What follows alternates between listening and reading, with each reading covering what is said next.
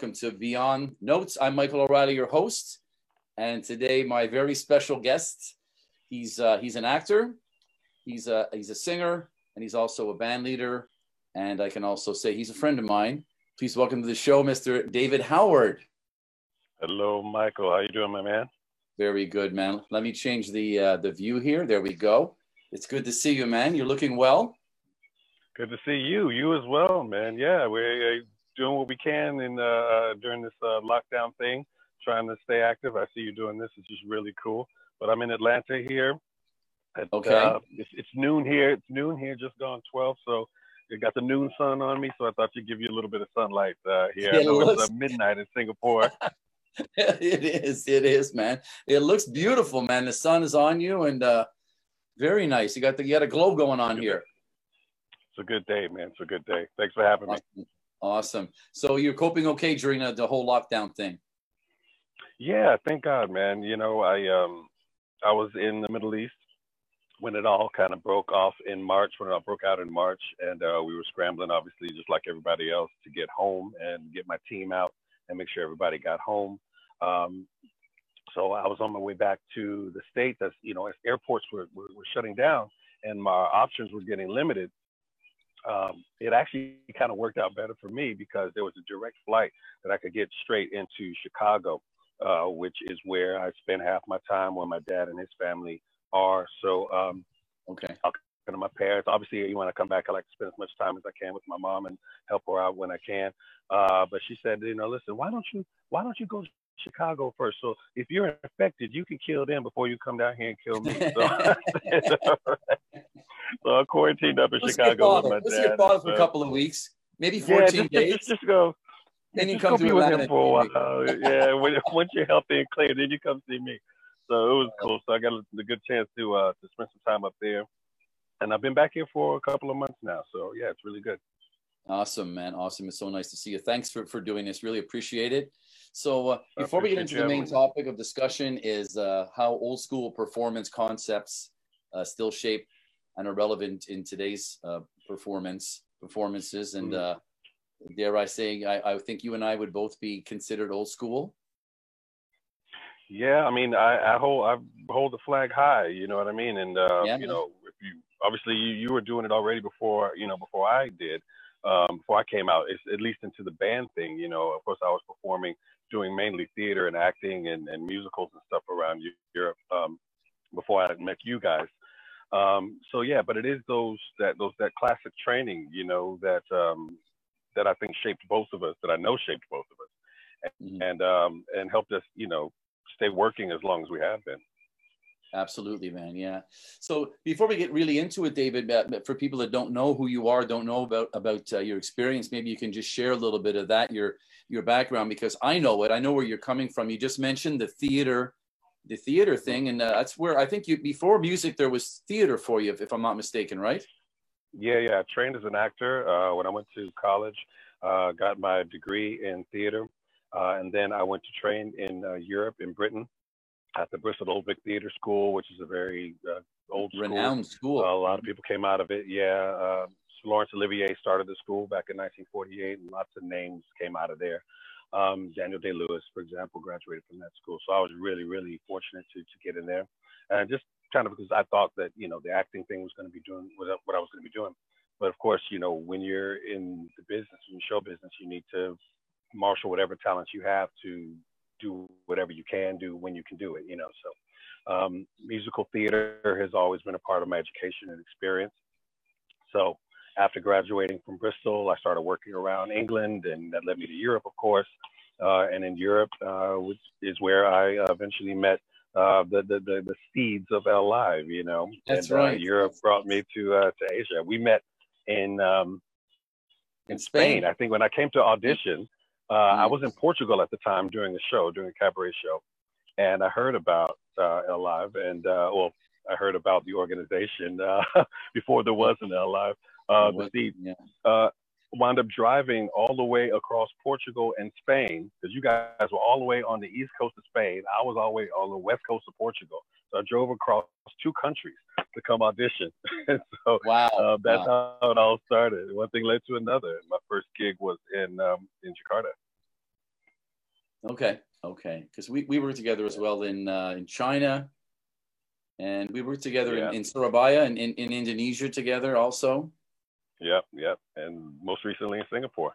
Yeah, that's right. And we played in Yeah. Singapore together. Yeah. And that brings me to like the topic is old school and excuse me. You know, I thought would be interesting before I started really doing any research on this, David, was to kind of just out of curiosity, look up the definition on the internet, you know, and see what's there, just to See what kind of people see are saying. what people are saying now about old school. Is it like old school, man? Those guys should just be, you know. But it's interesting if I can share, you know, that I got a couple of definitions, and of course, Okay. anything that's from an earlier era was one. Okay. Highly regarded as the original and the first. Okay. This one I liked a lot. When things were done by hard work and required real skill. Wow. Wow. That was That's deep. interesting. Yeah. And then finally, characteristics of old school would include not using shortcuts that reduce overall quality and not quitting before the task is done. That's a big one. So yeah, I thought there was some cool stuff in there when I read that. Just what the perception is. Some people might have you know, a different idea what old school really means, or Yeah. what it invokes. And I always thought that, you know, a strong work ethic and just going into something with a lot of intensity. And we work together, Yeah. and that's one thing that you know, if someone asked me about you when you weren't there, that's one thing it would come to my mind immediately, is when you hit the stage, is the level of intensity that you bring to it. You know, the intent when you hit the stage. Tell me, man, when you're like, how did that? Is that something that you think you got from the acting side? Was that something you got from watching certain artists or going to clubs, or where were the seeds of that kind of, where you said, when I get on stage, I really have to deliver, because you do? Well, thank you for that. I think it's a little of a few things. One is just the natural love for performing, and you know, just being excited about the opportunity to perform. You know, and that's something that we don't always feel. And you know, as a performer, you have to, sometimes you don't really feel like doing it. You're tired or whatever, or the audience isn't with you or whatever, and you just have to dig deep down sometimes to bring that energy, because they're here to see you. You know, they're here to see us. You know, they paid their money, or they're paying a few extra bucks for a drink to come see us. So we owe them. We owe them the experience. You know, and if we're not feeling it, it's not the audience's fault.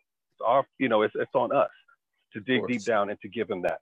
So some of it is that natural energy that comes from performing, and this is something that I learned at Bristol. They talked about performance energy, that when you come out onto the stage, you should be already up, you know, already. You don't come out on stage hoping to get there. You're there before you get on stage, you That's a know, so great that, point, man. you know, it's something that you can't put your finger on it, but you can feel it. You know, the audience can feel it, and you can feel it. You know, when you're, we call it in the zone, you know, and you need to get yourself as close to what you consider to be in the zone as you can before you get on stage. So you hit the stage and eyes are on you, because, and what a lot of people sometimes forget is that when you're on stage, somebody's looking at you. You know, even if you're in the back, if you're on the side, somebody's looking at you. And a lot of times, you know, and we're all guilty of it, sometimes you're on stage and you kind of start looking at the audience, because they might be looking at whoever's up front or whoever's got a solo or whoever's blah, blah, blah. But no, somebody's looking at you. So you need to make sure that even if you're not the center of attention, you are still putting on your show, or you're helping the audience direct their focus to whoever should be doing, whoever is being focused on. Someone's doing a solo, you shouldn't be looking at the audience. You should be looking at the person doing the solo, because that Absolutely. is called directing focus. You help the audience to look in that direction, and that just helps the whole show. But to your point, you know, that comes from, you know, inherent excitement about being on stage, but also it came from Bristol and the training of performance energy and stepping out on stage with purpose. And in acting, we talk about the moment before. What was your character doing before they were on the stage or in that scene? So if you are knocking on a door in the scene, if somebody, the first thing you do, somebody open the door and you walk in, you visualize as the actor, you getting out of your car, walking up to the front. What are you going to say to this person? Blah, blah. You play it out before you walk out on stage, so that when you're on stage, you're already in the moment. Your brain is already there, you know. So that's where that comes from. That's great, man. That's it's so interesting to hear you explain it like that, because we've known each other for many years, and we never. I don't remember you referencing the acting thing as much, but it's so true. I mean, I work with you, and I know we go on stage, and there's so much intention there, and there is, like you said, the direction of energy, I guess, is It's really all energy. It's all energy. When you're on a live show, it's all about that exchange of energy between audience and performers. That's all it is. And you know, and that's why you get jazzed when you get great applause, and it sometimes bring you down when people are, you know, just giving you that, because they're not giving you the energy that you gave them. And sometimes you get that because you didn't give enough energy. You know what I mean? So it's no, we have to take responsibility. And I think it's another quality of old school is they're not going to be denied. I'm not going to be denied on this stage. Like, you're not going to ignore me. I'm going to do whatever I can in my power, my physicality, to bring the attention to the stage and to draw you into it. Wouldn't you agree? Yeah. So, I mean, that's our job. Yeah. You know, that's our job. You know, they, again, what we do, and this is a very strong, for me, a tenet of old school. And, you know, speaking to, you know, just so we don't sound like, you know, we're old farts, you know, talking about the young guys, because there's so many great, you know, great younger, you know, artists out there. And I've learned so much, and I know you have, just working with younger artists. Absolutely, man. So, you know, so it's a cyclical thing. You know, I've learned from, you know, we're pretty close in experience, but, you know, I put you slightly, you know, you've been doing a little bit longer than me in this respect, and especially with the band situation. But you learn from the people. If you're a smart artist, you learn from the people that, you know, have been doing it a little bit longer than you. But you also are open to learning the new things, because one thing that the younger artists do have is that they really embrace the technology quicker and easier, and they, you know, they roll with it. And you know what I mean? And if you're not careful, you're getting swept behind doing things the old school way, and it's double-edged sword. And you don't embrace the technology that's out there and the changing times that, you know, that also gives the audience what they're expecting, because the audience has changed too. You know, just from experience, you know, you go out there and you expect people to be a certain age group. All of a sudden, you come back to the same venue a year later, and people are 10 years younger than they were, you know, when you left, or something like that, or the audience changes, the expectations change. So there are these basic tenets, I think, of the old school performance that never change. There are these hard and fast rules that never change, but you also have to be open enough to embrace the changes in the world and in the business and in the audience and in the tastes. You know, you have to be open to all that if you want to stay relevant. Otherwise, you're going to be a dinosaur.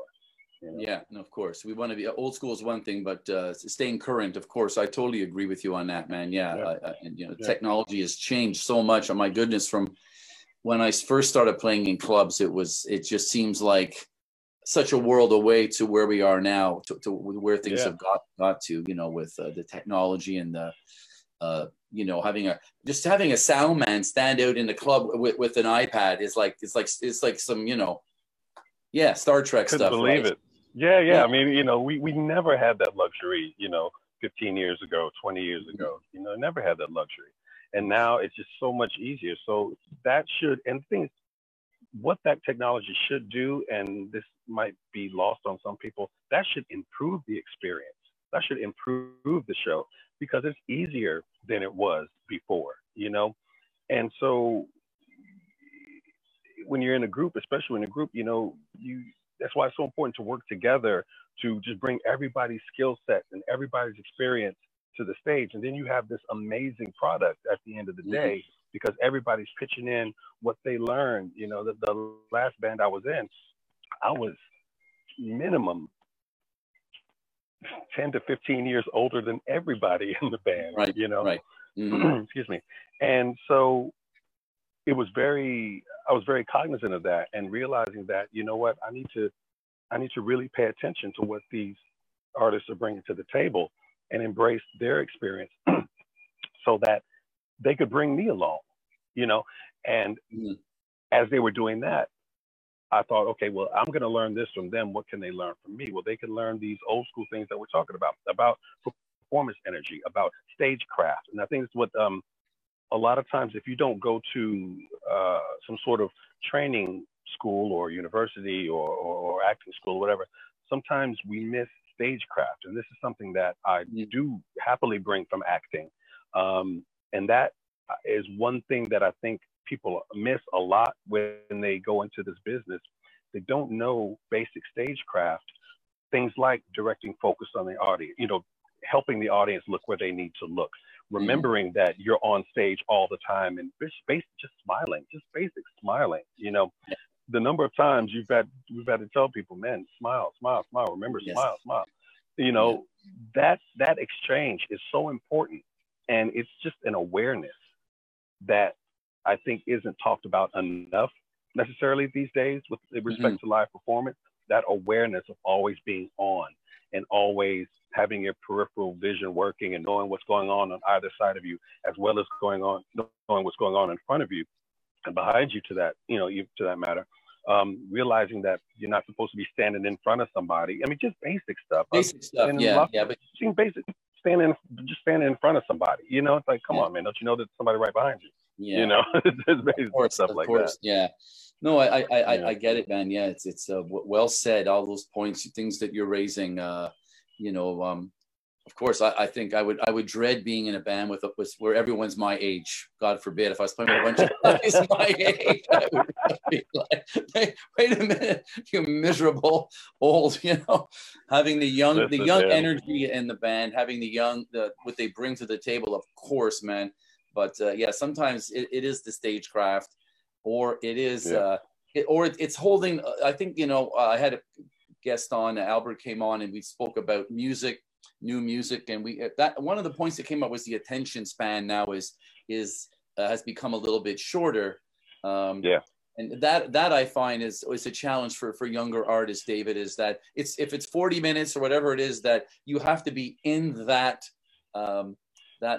moment, that span of time. You really have to just be in it and invested in it. There is at no point during those 40 minutes should you be going to your phone to check something, a message. And I've had guys in the middle of a set, like the lead singer's up there and and someone's like, it's like, bro, yeah. I mean, I've almost lost it for stuff like that on stage, and because that's something that you and I consider to be basic 101. You learn that, out the womb, so to speak. This is basic stuff. But that's what we're talking about, and why this conversation is so important. It's because, again, we were all young and we were all inexperienced, but these things need to be talked about so that these basic tenets of strong performance techniques aren't lost. Because I mean, it impacts the wider industry that we're in. Yeah. Because if people start doing lower quality work because they don't have the basics down, then all of a sudden the whole industry, the quality of the entire industry comes down, and then of course wages come down, and then all of a sudden is, why do we even need, an act on stage if they're not really that good? We might as well go another direction, so it helps the industry as a whole for us to keep the standards high, keep the quality high. Remember that this is an experience for the audience, not for us as a performer. That's secondary. Our duty is to the audience first. They're there to see us. So we go up there, we do our thing, we put on the show, hardcore, however long the set is, realizing that the audience comes first, and then you come off stage and you feel so much better because, oh my God, the audience loved it, and they're screaming and they're hollering and they're clapping and whatever. And that's the end result. That's what we're trying to achieve. Absolutely, man. Was there anybody in particular when you were coming up, other musicians or even famous people that you'd say would have influenced you in that way, David? Oh yeah, definitely. I mean, this goes back to your first question about where does it come from. As a young African-American kid growing up in Chicago, for me, obviously it was Michael Jackson. I came up, I'm an 80s kid, so late 70s, early 80s, when my musical sensibilities were music. And so for me, it was Prince. You know, obviously, you know, rest in peace, Michael Jackson, rest in peace, James Brown, rest in peace. I mean, they're the pinnacle. They are the triumvirate for me. You know, as The Holy far as Trinity right there. Yeah. yeah, man, of performance. I mean, it's like everything. I say this. I say this slightly. I'm not sure if I can say this completely, but I think I'm pretty sure I'm secure in this statement. But just about everything that you need to learn and any artist needs to learn about performance, they can learn from those three guys. I mean, everything from musicianship to performance energy to stagecraft to wardrobe. I mean, they're all different, but they all have basic rule. They all have basic rules. I mean, Prince and Michael Jackson obviously learned from James Brown. You know what I mean? So, and then go back even farther. You look at the artists of the 30s and 40s, Bilbo Jangles Robinson, you know, Billie Holiday, Ella Fitzgerald. I mean, can you get better vocal technique than Ella Fitzgerald? You know what I mean? So, and that's another thing that I think isn't talked about enough is going back and looking at these older artists. And you know, back when old school was old school, and these tenets that we talk about, you know, many of them were, I won't say invented, but I'll say now we have records because we don't have records of performances from 100 years ago, but we do have records of performances from the 40s and 50s and 30s of these artists who came up in on the vaudeville circuit, and all it was live performance. And that's where you get your chops. That's where you hone your chops, is in live performance. There's nowhere to run. There's nowhere to hide. You're on stage. So these artists who came up, you know, look at Sammy Davis Jr. He was performing at 5 years old, you know, in Top Hat and Tails, you know, dancing. So, and then look at what type of performer he turned out to be. You spend your life in front of people on stage, and you are fearless. There's nothing that you can't overcome. The man lost an eye, and he still was out there. You know, he lost an eye, and he was still out there dazzling audiences for another 30 years of his career. Incredible entertainer in every way, right? I mean, as a musician, I think he was a drummer as well, if I'm not mistaken. He sang, he acted. I think he wrote a few books. Yeah, man. Yeah. I mean, what else is there? You know, I mean, we could stop and talk an hour just about Sammy. You know, really, as far as that's concerned. You know. Yeah, and who are the new? We look at today's artists. Who's taking their places, David? Is there anybody that do you find maybe the question rather would be, are there any new artists who are filling those spaces? Like they were such huge artists, right? Like, you know, who was the new Michael Jackson or James Brown, or music changed so much? What would you say, man? I mean, like how do you feel when you hear top 40 today? I mean, you know, again, you know, we have to, you know, when you come up I think most people are kind of in tune to their era. You know, I'm always going to go back to, you know, R&B of the late 70s, early 80s. You know, that was my time. You know, I was in college, my college years, my 20s, in the 90s. You know, so but I see a difference even between that music and the 70s, 80s R&B. So that's where my heart is and everything like that. But newer artists, yeah, there's definitely. I mean, if you think of people like Bruno Mars, you know, he's definitely keeping that. If any live performance you see of Bruno Mars, I would advise any young artist who wants to, you know, who thinks, oh, the old stuff is too old and I'm not into that, watch Bruno Mars. He's out there doing it all the time. He's keeping the choreography sharp, keeping the musicianship sharp. He's got the wardrobe down. He's got his team together. I mean, he's sharp. The guy is sharp, and he's definitely taken some of that old school influence, and you can see it in his performances. You know, so I would him. Obviously, Beyonce. I mean, they call it, you know, she's queen for that reason. She's probably the tradition of Tina Turner. You know, for the ladies out there, I mean, go back and watch some early Tina. You know, I've had an artist tell me, you know, you can't dance in heels. I'm like, well, Tina did it for about 40, 50 years. You know, Beyonce's done it for 30 years. You know what I mean? You tell me you can't dance. You can tell me I'm not used to it. I'll say, fine, practice. You know what I mean? And, you know, of course, I say this, of course, speaking as a man who doesn't wear heels.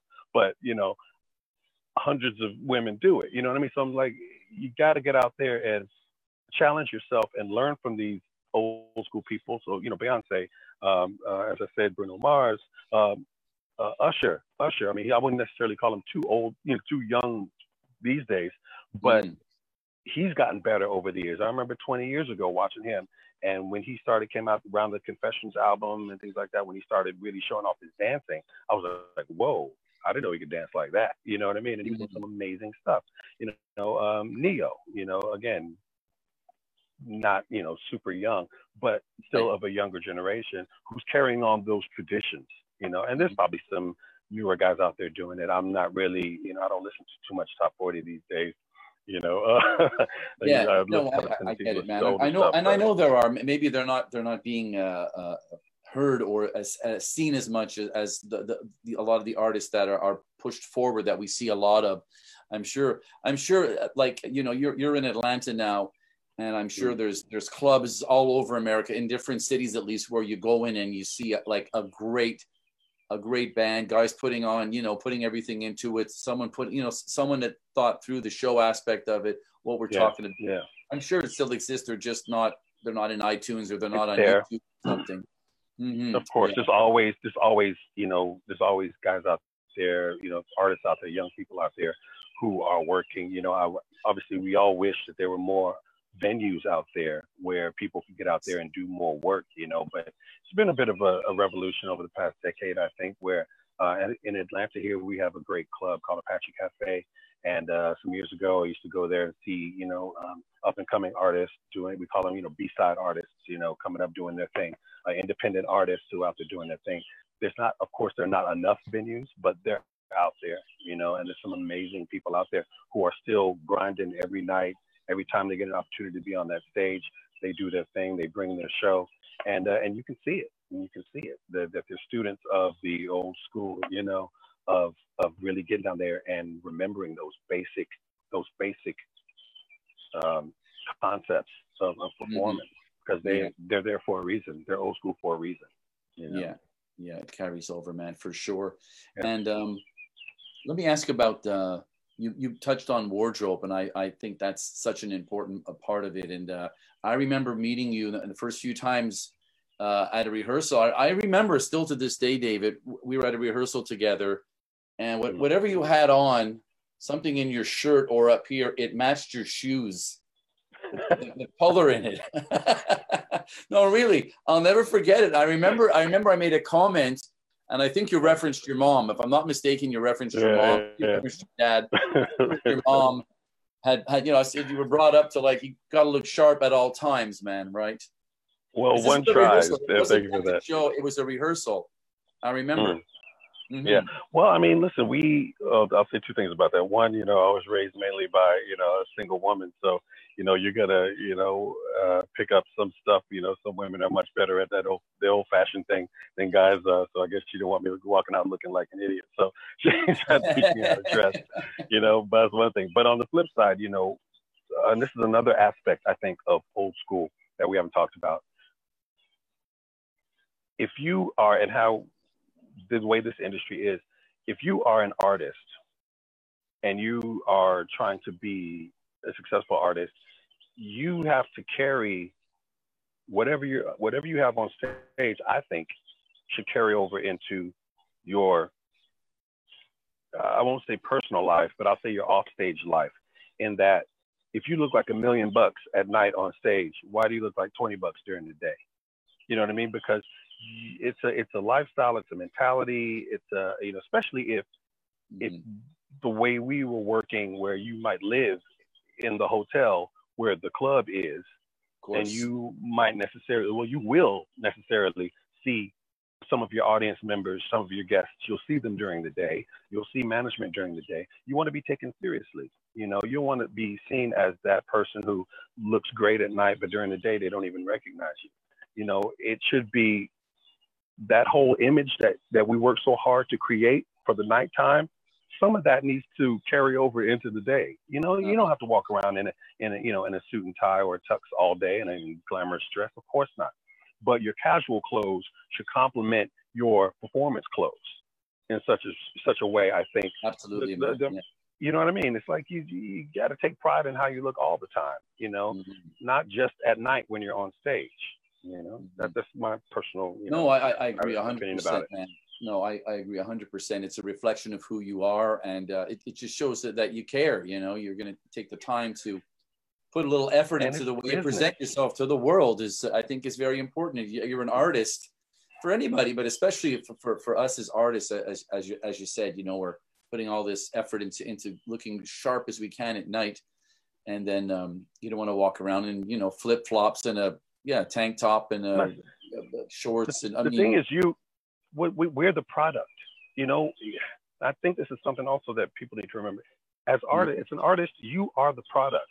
Your talent, your voice, your musical technique, your acting, your voice, you are the product. You know, and so excuse me, you need to care for your product all the time. You know, and you're selling yourself all the time. You know, and you just never know who you're going to run into and when. You know, and so we have to remember that this is a business. It's show business. You know, absolutely. And if you're an artist, you have to remember that even when you're not on stage, you are still representing your product and your brand and wherever you go and however people look at you, you still need to respect the product that you're trying to sell. Because let's not get it twisted, we are selling a product. Yeah. And that product is me. My product is me. You know, I so totally agree, man. Yeah. We have to always be aware of that, you know, because you just never know when opportunities are going to come. You could be, you know, standing in line at the grocery store and you strike up a conversation with somebody and all of a sudden you know, what do you do? Well, yeah, I'm a performer. Oh yeah, well, you know what, guess what? I'm a director or I'm a producer or I'm a this, you know, now we're networking all the time. Absolutely. We're networking all the time. So we have to always be ready for those opportunities. And this is something I think also that we can learn from the younger generations. You know, with social media and everything comes this ease of doing business. You can do business all the time. Look, I mean, I'm on a deck right now, you know, enjoy, you know, on the back deck with trees back. But in a sense, this is also doing business, you know, because of this technology that we're able to have, you know. So it's a matter of always being aware that every opportunity as an artist, as an independent artist, every opportunity, every person you meet is a potential to further your business and to expose people to your product, you know. And that's a part of the business aspect of what we do that feeds into it all, because it's all one thing. It's all one thing. It's all your product and your business. If you're absolutely, man. I think some artists don't like to hear it described like that, David. They get offended, but I agree with you 100%, man, 110%. And you know, I'll like we live in a hotel here. For as an example, there's two ways to get down to the club. You could take the service elevator, or you can go down the regular elevator, the lift, and go through the lobby. And I always go through the regular elevator down through the lobby. And I always tell the guys, opportunity is in the lobby. It's not on the service elevator, man. It's easier to get to the club. It's just thing, you're right there. But who are you going to, I mean, the staff here, of course, that's not the point. But opportunities in the lobby is walking out of the door of the hotel on your way to the club. That's where the opportunity is. So exactly. Yeah, exactly. Man. Yeah. Good point, man. I mean, I've had this discussion. We had Inga on a couple of weeks ago, and it came up as well. You know, you're representing yourself like a brand. I think you mentioned that just now. We are. I think some people don't like to hear it described like that, but you're selling yourself as an artist, who you are. If it's a style you're of selling music, you. You're selling you. You know. Yeah. And you have to always be aware of that, and just know that you are the product. You're the marketing person. You're the publicity department. You're your legal firm. You know what I mean? You are you're your sound person. You're the accountant. You know, until you grow to the point where other people can do those jobs for you, you are doing all those jobs. You know what I mean? And it's like the people who wind up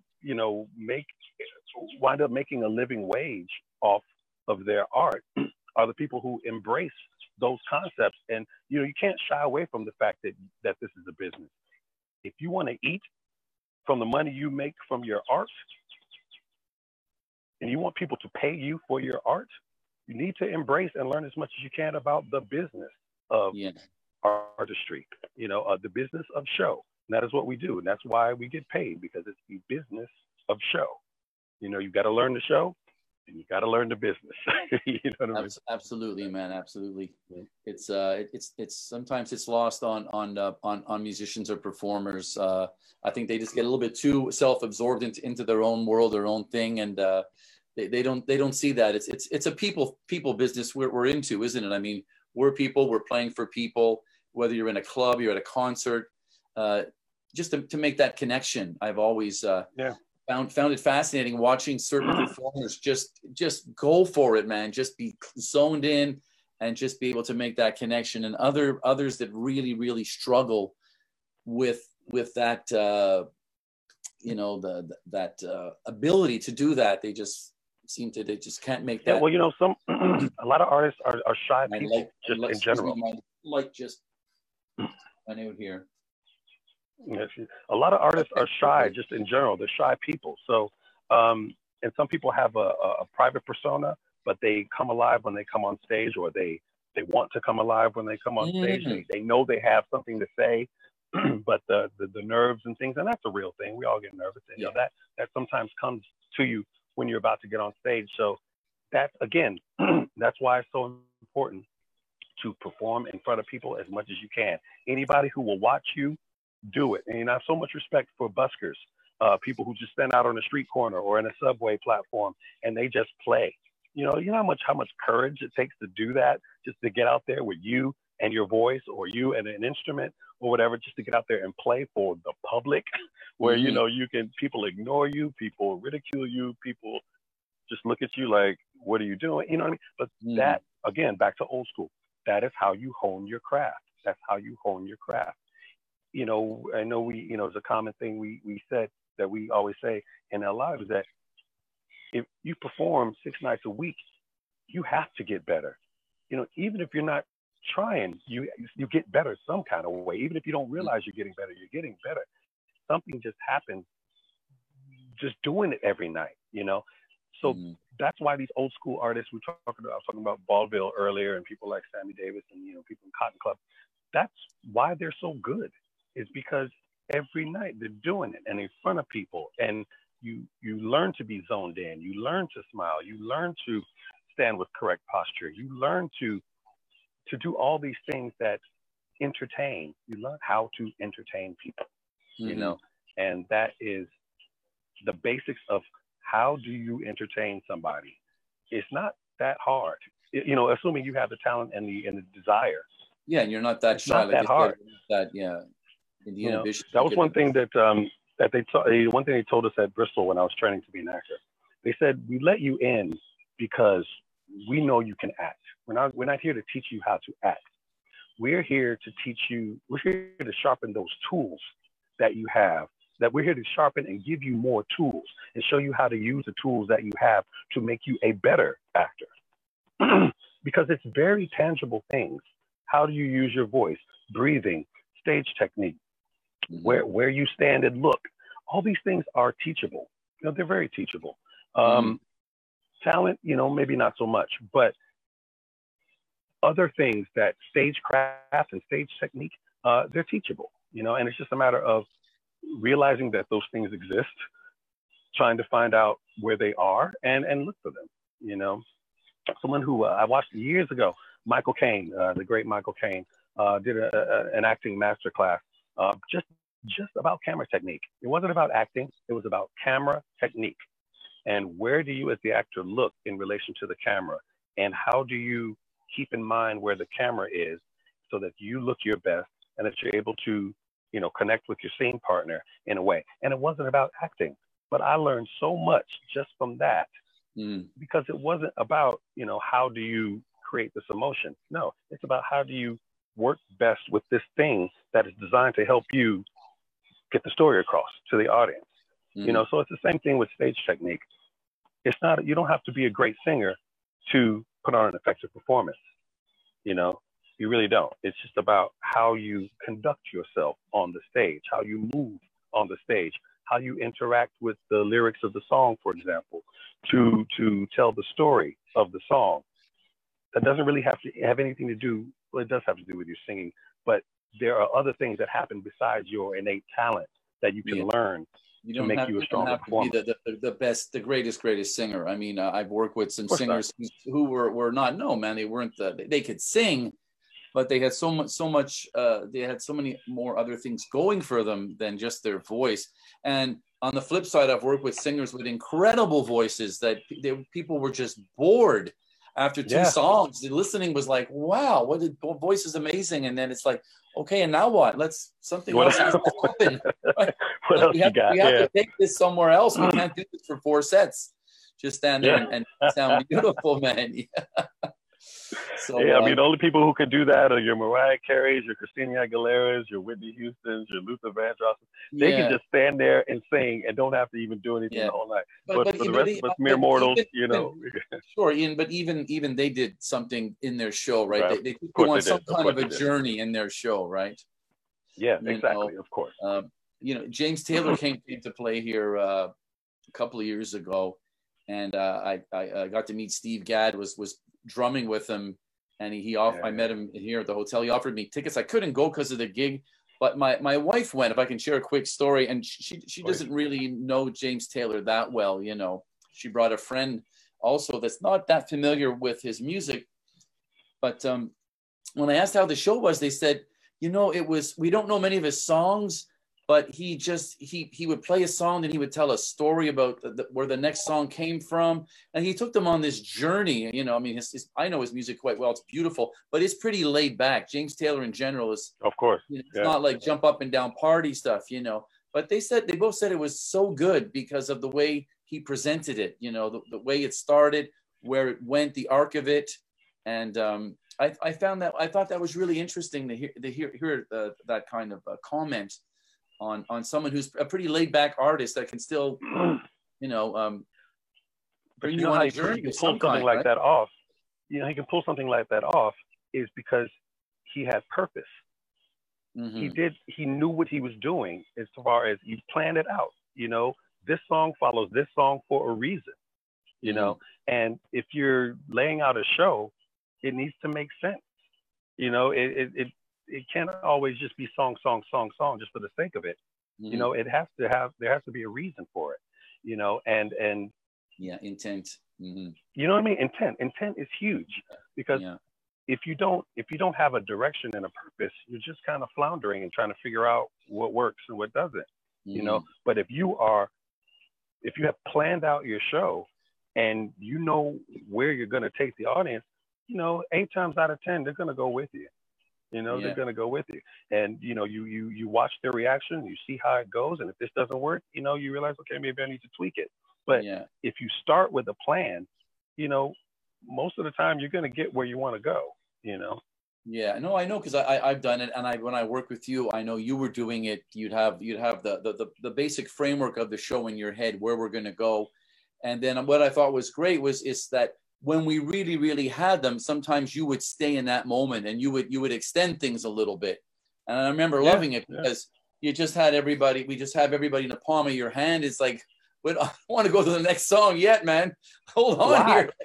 Why go to the next song? This is the goal. This is what we want. You know what I mean? Yeah. So if you can find a way to extend that moment for a little bit longer, you know, you go for it. But, you know, the trick of, and this is what comes with experience, is knowing when enough is enough, you know, and that keeps us from being self-indulgent artists, you know, and we've all done it, you know, but that kind of thing is trial and error. When you know you got them and you know they want more, give them more, you know what I mean? And that's where it's so important that the people that you're on stage with, you're all in the moment together, you know, because if you're calling the songs or whatever, if you're directing the band and you say break it down and nobody breaks it down, you know, that moment is lost. That moment is lost, you know. If you say one more chorus, you know, and somebody over here didn't watch you, so they're ending the song, but the rest of the band is just going back to the chorus, you know, you just messed up a golden moment there, you know. So it's about that intensity, it's about that focus, it's about everybody being in a moment together. Because you know, all you got is what you share on stage. And you know, any unit, whether it's a theater cast or a band or a choir or whatever, even if it's 2 people on stage doing a scene together, you're only as strong as the connection you have. The experience is only as strong as the connection you have, because the audience feels it. They just do. And if the audience zone out, a lot of times it's because we zone out and we're not focused on what we're doing, and we don't have the commitment to that moment that we're doing, whether it's acting or whether it's in a song or whether it's a solo, whatever. If you got five people on a stage and the person on the left is doing a crazy solo, but the person on the right is looking over here, waving to somebody over here, somebody, half the audience or a good few people are looking at that person wave, Waving, and not looking at who's doing the solo. mm-hmm. Whereas if everybody's looking at the solo, the audience is looking at the solo, and that whole room shares that moment together, and that is something so basic that, I thought was elemental, but everybody doesn't know that, but little things like that are so impactful for the show. Um, not to mention, you're supporting your fellow bandmate, but you're bringing the audience into that moment with you. So then once you have them, you guide them to the next moment. You guide them to wherever you want them to go. And as performers, we are in control of the audience's experience. Audience doesn't control us. The audience is supposed to come there and be entertained. That's all they want. Yeah. It's like you're inviting somebody to your home for a party. This is something we always say. You're inviting someone into your space for a party. You're the host. Somebody comes to your club, comes to your show, whatever. You're the host. It's our responsibility to give them a good time. It's not their responsibility to have a good time.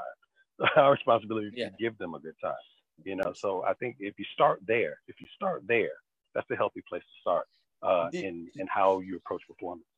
Can I ask, when you did the school, the acting thing, did you you must do, like, what is it, the fourth wall, right? When you're acting, there's that.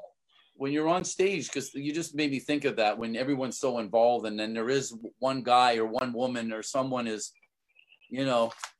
like, and you're taking away focus. Go into that. Yeah, just taking away focus. Exactly. It's like this moment is not about you.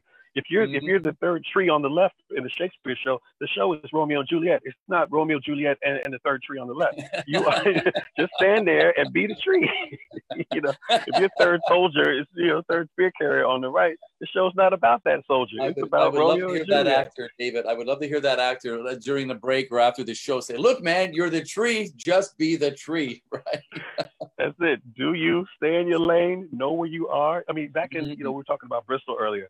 That whole part of the reason that they have such they've commanded so much respect for their actors and actresses over the decades is because they had a tradition of they call them equity houses. So when you would graduate from your acting school, if you were fortunate enough, you were hired by a company, a theater company. Okay. And this theater company knows that you're green, you're just out of school, you don't know too much, but you came out, you got some good training. They're not going to necessarily make you, Hamlet. No, they're going to make you third soldier on the left so that you can watch that actor play Hamlet who's been doing it for 30 years. And if you're smart, you sit there, hold your spear, and you watch that actor do their thing, and you learn, and you learn that direct, the focus into the scene. You're a part of the scene, and you're helping the audience be a part of the scene and what's going on in the scene, and you learn, and that tradition of learning from people who have been doing it longer is so important. Not to say that just because you've been doing it for a long time that you know what you're doing, but again, back to my previous statement, practice does make perfect, and doing it every night makes you better. And if you there's certain things that you're just going to get good at, and that needs to be recognized. Absolutely. A couple of people are saying hi to us in Facebook, because I'm not looking at Facebook, but Omar is doing that for us. I want to just take a minute to thank Omar for helping us out today, our producer. And it's a great topic. You bring so much information and entertainment to this topic. Well, I love it, man. I want to just put it out there also. If you guys have any suggestions for topics, please just drop them in the comments. And then we have a hi from Rachel Lee. From Anthony, what's up, Rachel? Hey, from Anthony Tony Parker. What's up, Tony? Yeah. What's up? From Danette. What's up, Danette? And Wesley. Wesley, the new babies. They got babies, man. They got babies. Congratulations, you guys. Congratulations on the babies. a lot of musicians. You work with Andrea. Of course, yeah. He just had a baby. Like Mil yesterday. Prato. Yeah, Mil Prato. Yeah, he had a baby. Maestro. Okay. Hey, the maestro. Bernard Ferrier is watching. Bernard, how you doing? Hey, what's up, man? What's up, bro? You know, Bernard is in Russia, of course. Wow. Yeah, man. Wow. Yeah, he's got his thing going on there. Yeah, man. Yes. What's up, Bernard? Oh, man. Miss him very much. Frank the Tank is out here watching us. You know Frank. What's up, Frank? Yeah, we met a few times. Yeah. What's up, Frank? I remember years ago we met. Yeah. Awesome. Andrea Ferraria. Oh yeah, man. Guitar player. Yeah, we guitar played player, together right? For a long time. Yeah, we did a few gigs together. What's up, Yeah, man? Down in South Africa. Yeah, cool. Shout out to South Africa. Shout out to all those great musicians down in South Africa as well. You know, a lot of my recent band members have been South African, so really a shout out. Especially, hey, Omar's here. You got South African talent on the team there, so shout out to them. You have a lot of great artists from South Africa in the company now. It's fantastic. Yeah. Yes. And Leandro is here. Limongi, doing a great job. Let me try this one, David. Alexandra Rodrigo Souza. Okay, that could just be someone who's watching us. I think I've seen the name. Yeah, I think I've seen the name, but hello. Okay. And Rosie is here. Rosie's one of our singers. How you doing, Rosie? Thanks for joining us. And also on now, watching us, or she's still on now, is the one and only Inga, the singer. Miss Inga Mack is in the house. Lady Inga Ga. Lady What's Inga up, Ga. Inga? Yes. How you doing, sweetheart? Yes. We did it. We had an opportunity to perform together a long time ago. Yeah, we had a great show together, and we did a great podcast as well here. Awesome. I mean, talk about old school. You know what I mean? Again, she's such a great performer. You know, it comes from those things. Man. Yeah, and that's exactly. Leave it all on the stage. I mean, everything you just said right now is Inga when Inga goes on stage. All that stuff. Exactly. It's all right there. And you, man, sometimes I used to sit and just watch you play.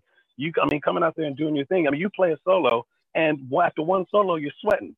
I'm like, yes, exactly. That's exactly what's to be happening. You know, because if you're not out there giving it, then what are you doing? You know, why are you there? If you're not giving it, why are you there? You know, if you're just there to collect a paycheck, you know, do something else. You know, do better off doing something else. I agree, man. Really, just, you know, because there's 100 things you can do just to collect a check. You know what I mean? Yeah. But if you're gonna be on stage, if you're gonna be performing for people, then respect your craft. Respect your craft. Respect yourself. You know, we're artists. You know, and that term, we throw that around. You know, but that needs to be earned. You know, just because you sing a song doesn't make you an artist. You know, it's respecting what you do, and you know, and we all have our moments when we're not there. You know, hey, of course, man. Holding a hand up. You know, we're only human. We're not machines, man. I mean, I've had as a general approach. Mm-hmm. Yeah, I'm just as a general approach. You know, you want to be there. You know, you want to be there in the moment and know why you're doing it, and respect what you're doing. Mm-hmm. You know, absolutely, man. I couldn't say it better, David. Julie Murphy saying hi. Julie Murphy. What's up, Julie? Julie Mole. How are you, love? And George. That's Julie's husband. Is it really? What's up, G? Yeah, what's up, G? Watching as well. That's great. That's great, man. Great man. Show. And then a big shout out.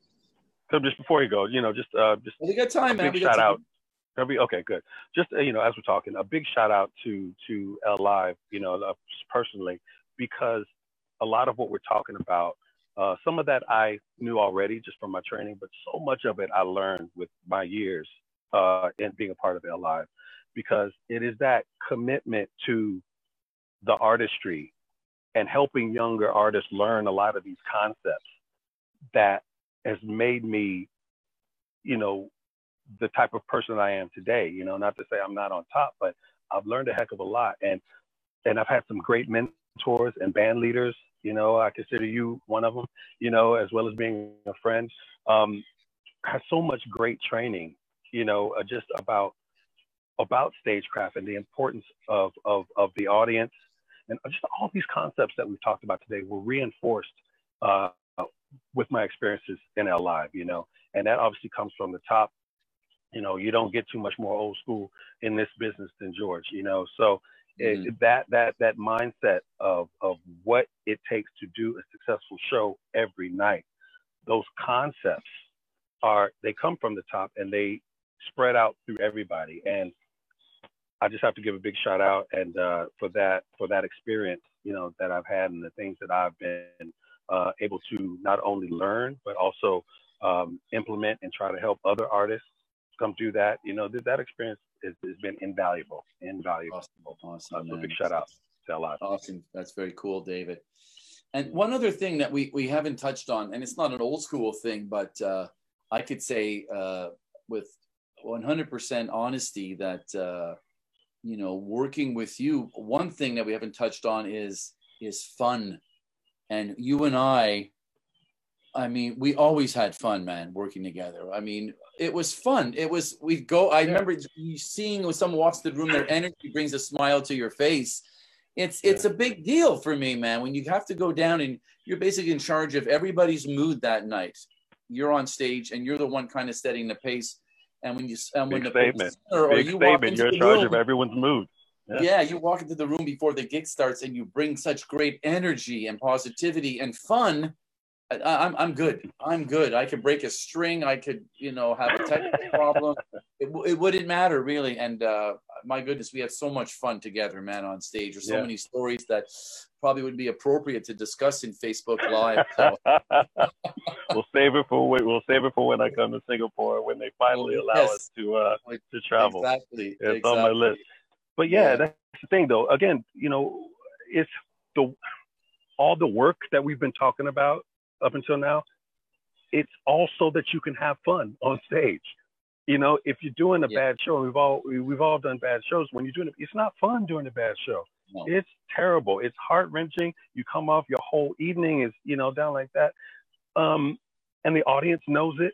They can see it. If there are two people in a band and they don't like each other, the audience knows it. they do.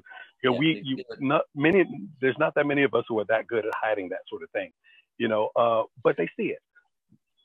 But if and that's where rehearsal comes into it. You know, if you've rehearsed enough so that you're not nervous about the lyrics or the form of the song, whatever, about, then you open up that arena to have fun. You know, because you've done the work, you've done the preparation, you know your lyrics, you know the form of your song, you've come backstage and you guys have come together and you have the same mindset and you're ready to go out there and kick the audience, you know, in the mouth, you know, because you're ready to rock and roll.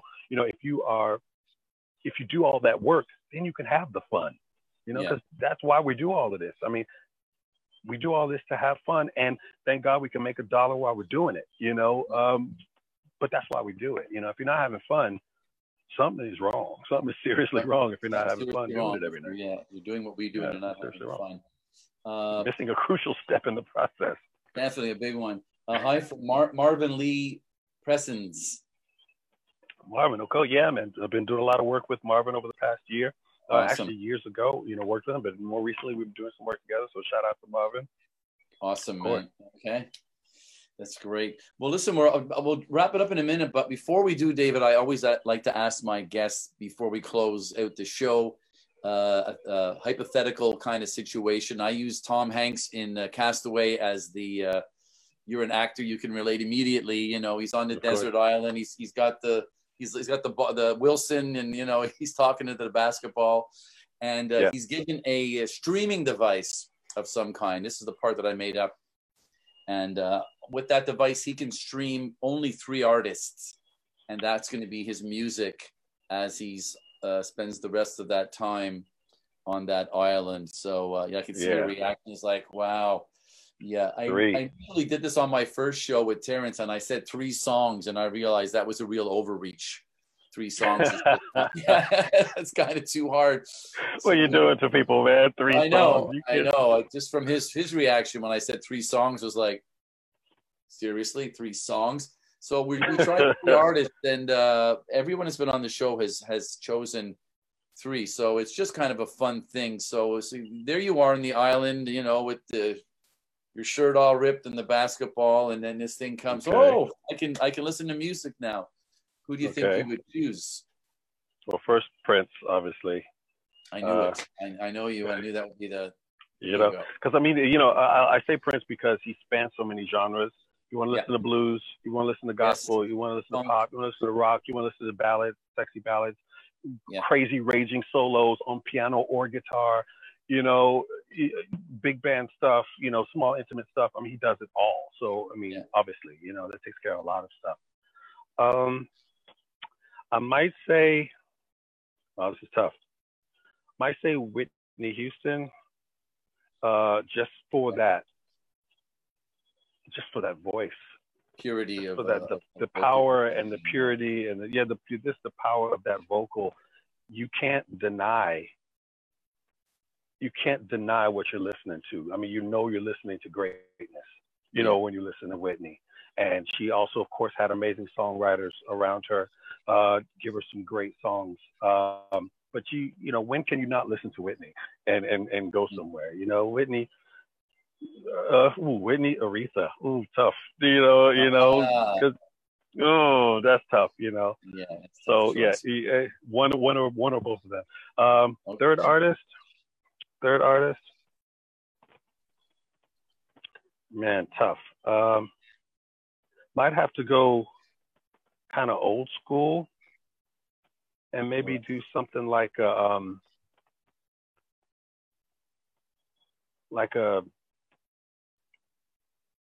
Duke Ellington kind of thing, just for the when you listen to big band stuff of the 30s and 40s. I personally love those eras anyway.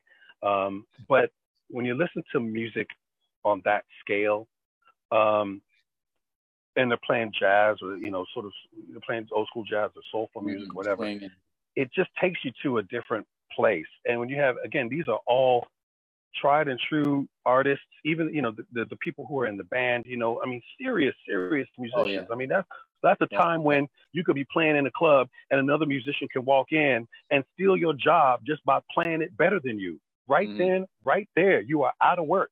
So you have to be constantly, your chops have to be super high all the time, because you could be out of work in 1938, you know, in the middle of the Depression.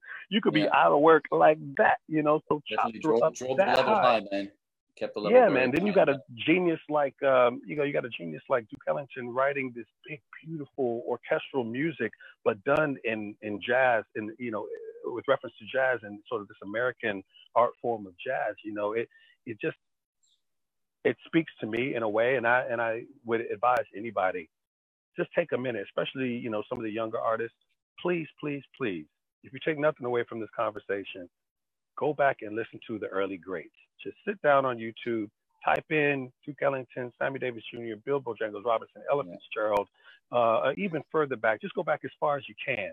It's all there, man. It's all there, Bessie Smith, man. It's all there for the taking. It's all there for the taking. Now. Yeah. You know, just take it all in, you know, because it's there for you. You get Spotify or you have Apple, you just go in there, you put an artist name in. It's incredible, man, now today, the accessibility we have to all these incredible people you just mentioned, man. You just take out your phone and boom, there they are. You know. And then on the other thing, you see, when you do that, you see the arc from where it puts what we do now in context, because everything we do now comes from something. It comes from somewhere. There's nothing new. The technology, the way you deliver it, the technology, the means by which you listen to it or exposed to it is new.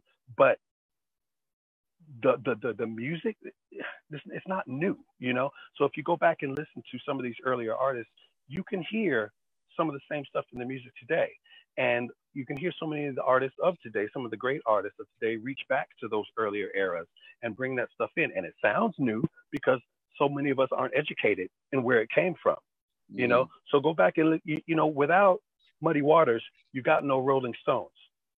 That's, you know, and it's that simple.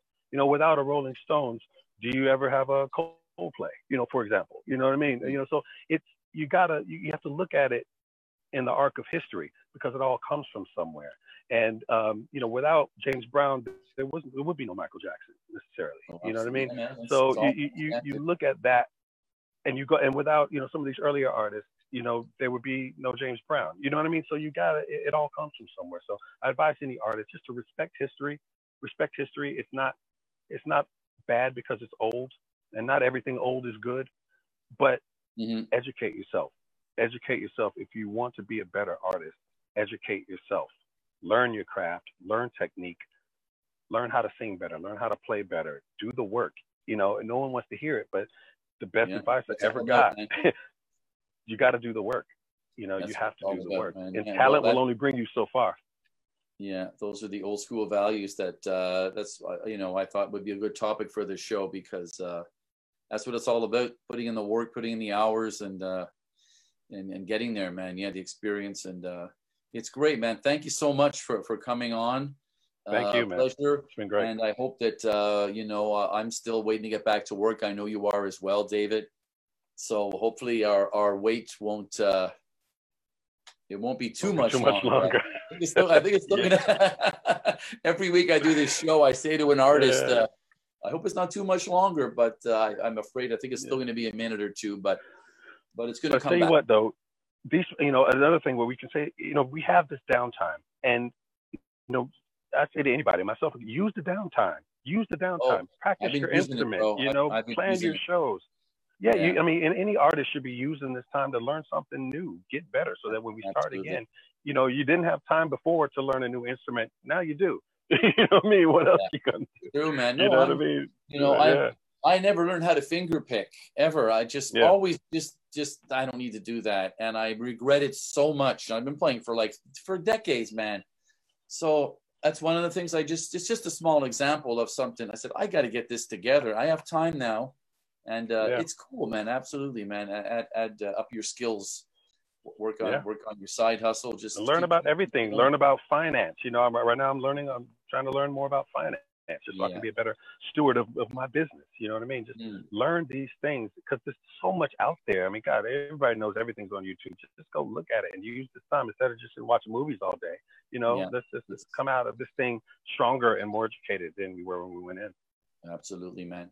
Well, Thank you, man. Thank you for having me. This is great. Julie is saying thank you so much, man, for coming on. Before we go, Julie is saying congratulations and bless him on his show, the Lionel Richie thing, because we know you do some of the, or you used to at least do like kind of a tribute. Yeah, yeah. I Tribute came to up kind of with a one man show, sort of just to kind of do his great songs. You know, people kept telling me for years I looked like him, and I hated it. So I thought I might as well, you know, use it to my advantage. So I came up, I love come it. up with that. I So love it. yeah, so I appreciate it. Thank you. Shout out to you, Julie, as well. Yeah, man. Thank you, Well, my listen, friend. once again, thanks for coming on, man. I miss you very much, and I hope that You too. we get to have a drink together, hang out together at some time in the near future, David. You have to speak it into existence, man. It will happen. It will happen. All right, everybody. Love to the Thanks family, so much man. for tuning in. Take care. Thank you. All the best to yours as well, David. Thanks everyone for tuning in to Beyond Notes. We'll see you guys all next week. And thanks to Omar. Take care, everybody. Thank you, Omar. Thank you, man.